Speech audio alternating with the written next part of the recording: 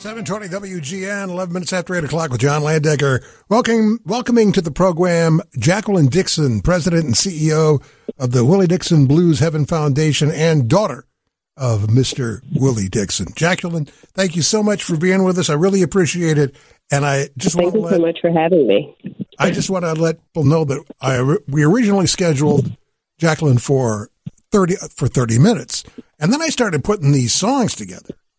And I'm like, wait a minute, that's going to take I'm going to take up 8 minutes of a half hour. Would you stay for an hour? And you graciously said yes. Because I think it's really, Absolutely. I think it's really cool, quite frankly, maybe it's just me, to talk about, your dad and Chess Records and all of that and the songs that they wrote. But then to actually have, the Stones come in, for instance, and later on this hour, Johnny Rivers and the Righteous Brothers will be here, and they'll all be on the tail end of songs that your dad's performing. And I wanted to sort of make that a audio statement, if you will. And that Little Red Rooster, sorry, I didn't mean to snort there. I bought that Stones album when I was a kid. And okay. And then when I found out what it was really about, Well, that's all left up to interpretation. Of course. Gosh, I got so many questions. Okay. First of all, let's talk about the Blues Heaven Foundation that you're involved in. What is that all about? Blues Heaven is a nonprofit organization that my dad started. He started working on it in the late 70s. He had a lot of ideas and concepts about teaching the business of music to musicians, but he actually incorporated the foundation in 1982 with Muddy Waters and Mighty Joe Young as the first board members with him. And you're still active in that foundation today? Yes. Yeah. Yes. I'm sure you've been asked this a zillion times, but make it a zillion and one. What was it like growing up in this kind of environment? You've got your dad, Mr. Willie Dixon. You've got the Chess Brothers and the Chess label. You've got all Muddy Waters and all of these just iconic musicians. Right. I would assume being a part of your everyday life. It was so much a part of my everyday life that I thought it was everyone's life, actually. And, I knew my dad did music, and I knew his friends did music as a kid. I didn't quite understand how all these people would know to come to his show.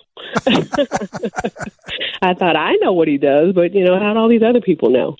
And so it was very normal to, be raised with calling Muddy Waters Uncle Muddy and eating at Coco Taylor dinner table all the time and just being around musicians. And it was great, to just have music in my life constantly. Well, Chess Records, as you will, I'm not telling you anything you don't know, was established in Chicago in 1950. And, the Stones talk about coming to Chicago in their early years and recording at Chess Records and actually making I think it was an instrumental called 2120 South Michigan Avenue, which That's correct. Which is where Chess Records was, I believe, from 1957 to 1965. That's correct. The homage or the respect that the Stones had. Well, not just the Stones, but if you go and look at these British musicians like the Stones and also Eric Clapton, they're deep into the blues and your dad and Muddy Waters and Bo Diddley and other Chuck Berry. They're deep into their influences as to what got them into getting into music. So, that's really quite a compliment, don't you think? It is. My dad and Memphis Slim took off to Europe in the late 50s to look for a new audience for blues as the 60s soul sound was starting to emerge, and Chicago was competing with Chess, and other labels were competing with Motown soul sound. The blues musicians weren't finding as much work, and so he had to find a new audience, and he took off to Europe to do that. And he started the American Folk Blues Festival in 1962, and he brought over musicians to do festivals and concerts for the European art audience there. So I think that was some of their introduction to blues that they were unfamiliar with before. Mick Jagger reminded my dad that he had met him many years ago in Piccadilly Square, and asked my dad if he remembered him. And he kind of vaguely remembered him, but there was one guy in particular named Long John Baldry that he always remembered because he was the tallest one. Long John Baldry is one of my personal favorites, and he does this song called "Don't Lay No Boogie Woogie on the King of Rock and Roll." And it's got this long spoken intro where he's talking about the blues. Yeah, boy, what a legacy. I'm telling you. Jacqueline Dixon, president and CEO of Willie Dixon's Blues Heaven Foundation and daughter of Mr. Willie Dixon. We'll do more when we come back on 720 WGN. Oh, yeah. I'm the one they call the Seventh Son, 822 with John Landecker at WGN Radio. Jacqueline Dixon is on the line. Patiently waiting as we play these tunes, written by her dad, I just like to say. That was Willie Dixon, and then, of course, Johnny Rivers. Now, Johnny Rivers, the Stones doing Little Red Rooster, that was real big in the United Kingdom, but it only had semi-success in the United States. I think it was because I don't think it sounded commercial enough, quote unquote, to use a term that I don't really buy into anyway. But Johnny Rivers, that was a huge hit. That Seventh Son. I mean, that was. What does something go through your mind when you hear these versions of your dad's work become so successful in that kind of genre, so to speak? Top 40 AM radio. Well, I knew that it could be arranged a lot of different ways because even my dad had recorded his same songs in different versions and different arrangements with different artists sometimes. And so it's all in, like I said before, sometime interpretation and then personal taste. But they would always send cassette tapes to my dad of songs when they would get a license to record them, and then they'd send him a sample before it was released. And most of the time he liked them. Sometimes he didn't quite get it. But he appreciated that, they were giving him credit for it and that he was being recognized as a songwriter. Yes, indeed. Your dad did so many different things while he was at Chess Records, not just as a songwriter or artist, but also producer or manager. He wore a variety of hats, did he not? Yeah, he was an arranger, A&R man, session musician. He did a lot of things there. The Blues Heavens Foundation that you're involved in, wants to help, as I understand it, help artists and musicians obtain what is rightfully theirs. Right. What do you mean by that? What do you mean by that exactly? I think I know. Was part of, that was part of the mission statement that my dad created to teach the business of music, to teach about copyright, licensing, publishing, and how to get their royalties and residuals even after they pass, to help the families. A lot of times musicians would pass away and their family had no idea where to collect the money, if there was any money to be collected.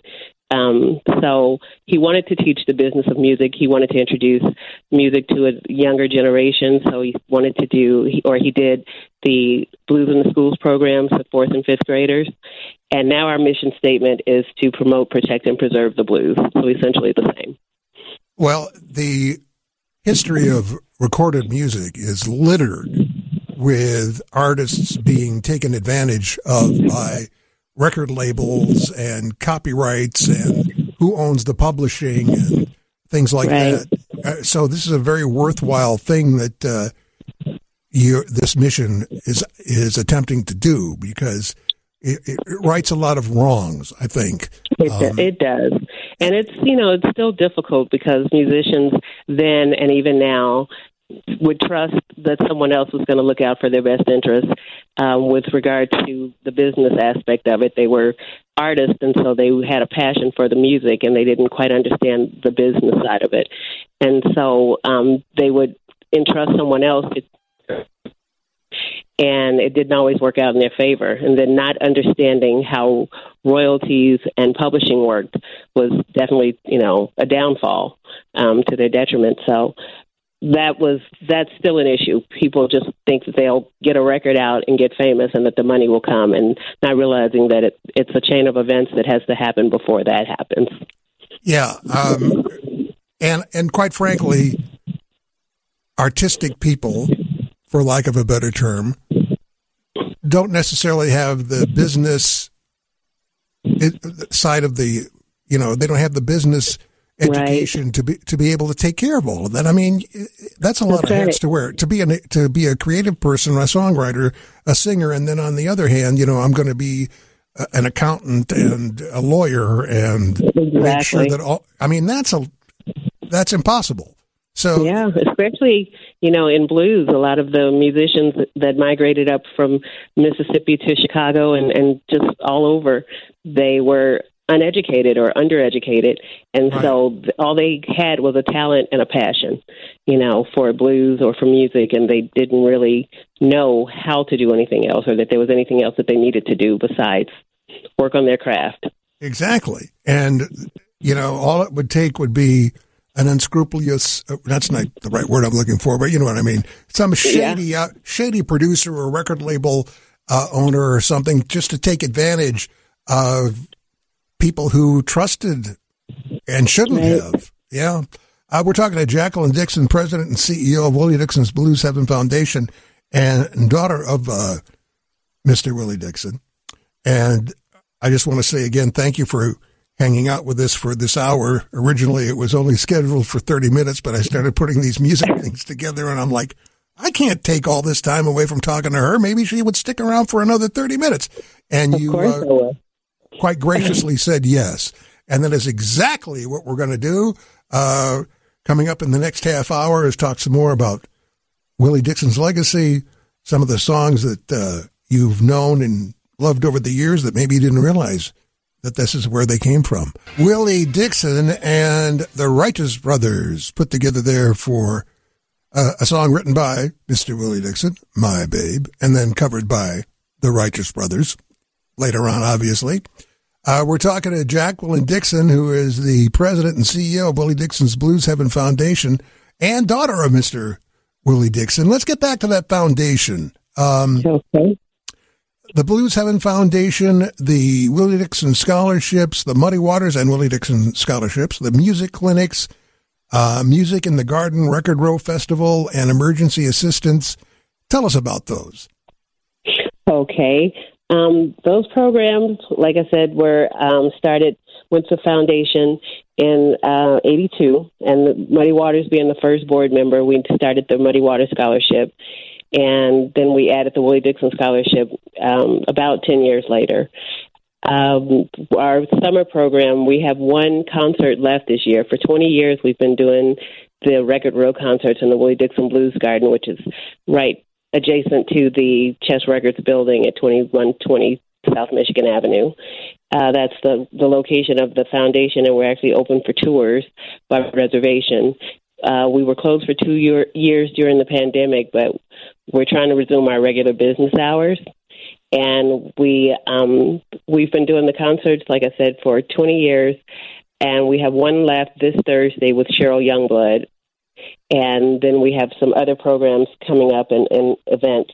We just completed a screening of the Billy Stewart documentary from PBS on Saturday, and we had a panel there with musicians that had recorded at Chess and along the whole Record Row area there, from Cermak to to Roosevelt Road. All of that area was considered or was called Record Row, and it had over a dozen record labels and distribution companies. So we have another event coming up on October 22nd. It's Fleetwood Mac in Chicago, 1969 book. It's a photo book, and we're gonna have the book for sale with the signing and let's see, it's some more to this event, but it's open to the public. We're not asking for an admission price, but we are asking for a donation, and it's in the Chess Records building, and that's October 22nd from 4 to 7 p.m. I'm unfamiliar with the documentary that you just mentioned about Billy Stewart. Can you tell us some more about that?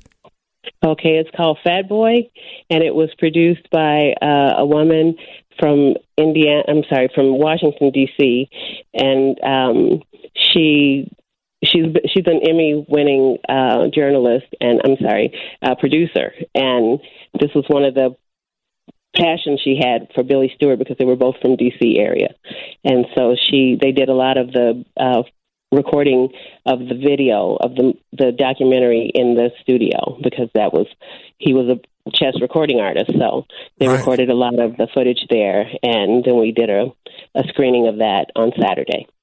Wow, that's impressive. Will there be an opportunity for us to see it, or is it going to be released through some platform? It's available on PBS and also on YouTube. So it's the Billy Stewart story. So all of these foundations, emergency assistance, music clinics, Music in the Garden, Record Row Festival, you obviously need some sort of support. How do we go about supporting you, Jacqueline? Well, like I mentioned before, we're a nonprofit organization, and we are solely supported through donations. We have a gift shop in our where the lobby used to be for when Chess was there, and we do the tours. We ask $20 donation for that, and then we're just hoping that people will come and continue to support us, and people send us donations. We've got a few sponsors here and there, and they've helped out tremendously as we're trying to restore the studios for recording again. No kidding. Right. That sounds very cool. You're actually trying to redo the Chess studios? Yes, we are. We've had when you walk into the control room, there's a window, and you can see that in like movies like Cadillac Records or in different photographs of recordings from the past, including when the Rolling Stones were there in '69. You can see it, and so the floor used to be raised, and it was removed. My mom purchased the building in 1992, which was the year that my dad passed. He had expressed an interest in wanting to purchase the building before, but the manager that he had and the owner at the time, Gerald Sims, who was a musician for Chess, a session musician, they had conflict, and so my dad wasn't allowed to purchase it. He made a couple attempts to do that, and but the year that he passed, Gerald actually offered the building back to the Chess family. He called Phil Chess, who lived in Arizona, and offered it back to him because he was having issues, challenges with maintaining it. And Phil immediately called, and I took the call, and he said, he reached out to my mom to purchase it. He said, "Tell your mom, go get it. Willie deserves it." He had an interest in it, and if anybody should have it, it would be Willie. And at the time, my mom was in Chicago looking at properties with a realtor who was trying to show her some clubs that had been in existence a long time, including Buddy Guy's Legends, because at the time he was leasing it in his first location, and my mom refused to even consider looking at Buddy's club. She had known Buddy since they were both 20 years old. Wow. What a backstory. What a backstory. Unbelievable. We're going to take a break and be right back on 720 WGN. 720 WGN. I'm John Landecker. Thanks for tuning in. It's 8:49. We're talking to Jacqueline Dixon, the president and CEO of Willie Dixon's Blues Heaven Foundation, and daughter of Mr. Willie Dixon, and talking about his legacy, the legacy of Chess Records, and, some very sad news with the passing of Ramsey Lewis, who we just played a little bit of the In Crowd. And he's one of the musicians that contributed to the legacy of Chess Records, isn't that right? Yes, that is correct. Chess had a jazz collection and jazz catalog, as well as blues, gospel, comedy. They covered many different genres. And Ramsey Lewis, we actually play In Crowd in our tours. Yeah. Chicago very unfortunate passing. Yeah, lost a real treasure. Real treasure. Yeah. So the Willie Dixon Foundation and your work, before we're going to run out of time eventually, but I want to make sure that it's understood how people can come see what you're working on there and how people can make contributions. Where is all of this located now? And how do we get there? When do we get there? What are your hours? That kind of thing. Okay, well, they can find us at bluesheaven.com. That's our website. Okay. And you can make a reservation to take the tour. We're open Thursday through Saturday for tours from noon to 4. And then for our programs, we post those on the website as well as we have Facebook, Instagram, and Twitter. I hope people realize that Willie Dixon is a really important link between the blues and rock and roll. We've given you some instances of songs that Mr. Dixon wrote that were covered by others like the Rolling Stones and Johnny Rivers and the Righteous Brothers. But the list of people that your dad worked with, Chuck Berry, Bo Diddley, I mean, the list goes on. And I think it should be noted that your father received a Grammy Award, was inducted into the Blues Hall of Fame, the Rock and Roll Hall of Fame, and the Songwriters Hall of Fame. What an incredible guy. And I'm guessing all self-taught as far as a musician. Is that right? Absolutely. Yes, absolutely. He started writing poetry as a child because my grandmother was a poet. Really? She didn't allow it. Yes. Wow. She didn't allow any secular music in the house, but she encouraged the kids to speak in rhyme. He talks about that in his autobiography. And so he always kind of had a rhythm, even as a kid, for words and putting words together. But because he grew up in Vicksburg, Mississippi, which was, in the Delta, and they had the Delta style blues, he kind of took a following to a musician that was from Chicago, Brother Montgomery. That was his favorite musician in the world, that they'd go by on a flatbed truck, just run behind them and follow him. And they became very close friends, actually, years later, but that was part of the early influences. But he didn't really get into music. He had kind of dabbled with gospel music as a singer, and parts of gospel jubilees and quartets, and he was a boxer. When he came to Chicago, he won the Illinois 37 for the heavyweight division, and while working out at the gym, he actually that's incredible. He used to spar with Joe Louis, as a matter of fact. No, really? Yes. Wow. 1937, winning the Illinois Golden Gloves heavyweight boxing competition. Put that in your Willie Dixon trivia file. Holy cow! That is really something. That is really something. What a guy! What a guy!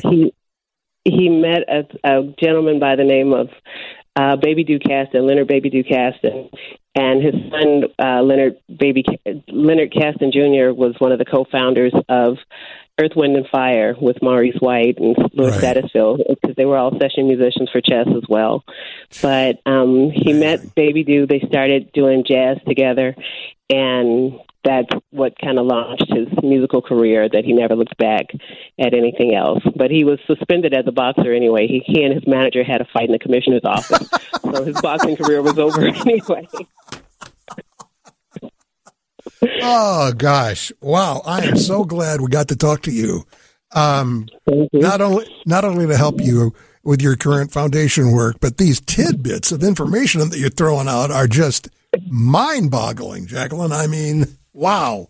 What a story. What a guy. Thank you. Thank you so much for spending this time with us. I really appreciate it. And all the best in the future. Chess Records and your dad and the blues are part of Chicago DNA as far as I'm concerned. And long may it rain. Thank you for being with us, Jacqueline. Really appreciate it. Thank you so much for having me.